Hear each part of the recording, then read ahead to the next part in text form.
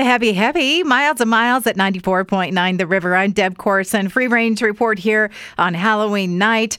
Well, the dog off-leash program at Boise's Ann Morrison Park and Optimist Youth Sports Complex returns tomorrow. It's November 1st. Dogs get to run free until the end of February.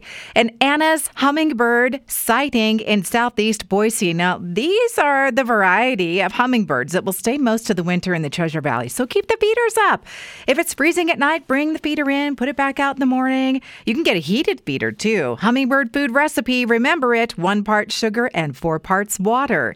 Yellowstone National Park's north entrance at Gardner, Montana, and the road between that entrance and Mammoth Hot Springs is reopening officially tomorrow. Now, remember, it had been closed since that flood earlier this year. And there's been quite a swarm of earthquakes at Mount Rainier, Mount St. Helens, and Mount Hood.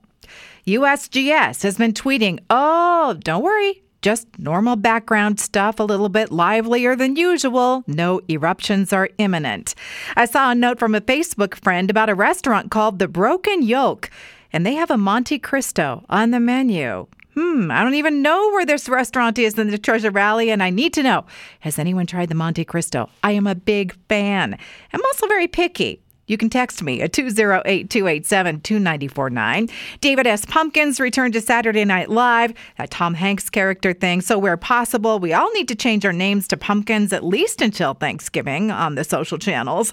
There is a website where you can try to draw a perfect circle digitally.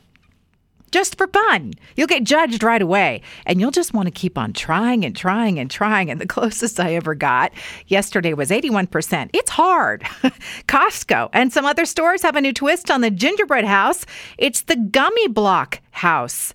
Gummy candies. There's a Christmas tree design kit, too, with the gummies. And another gingerbread house hack. The Pop-Tarts company says make them out of their product with a little help from additional frosting.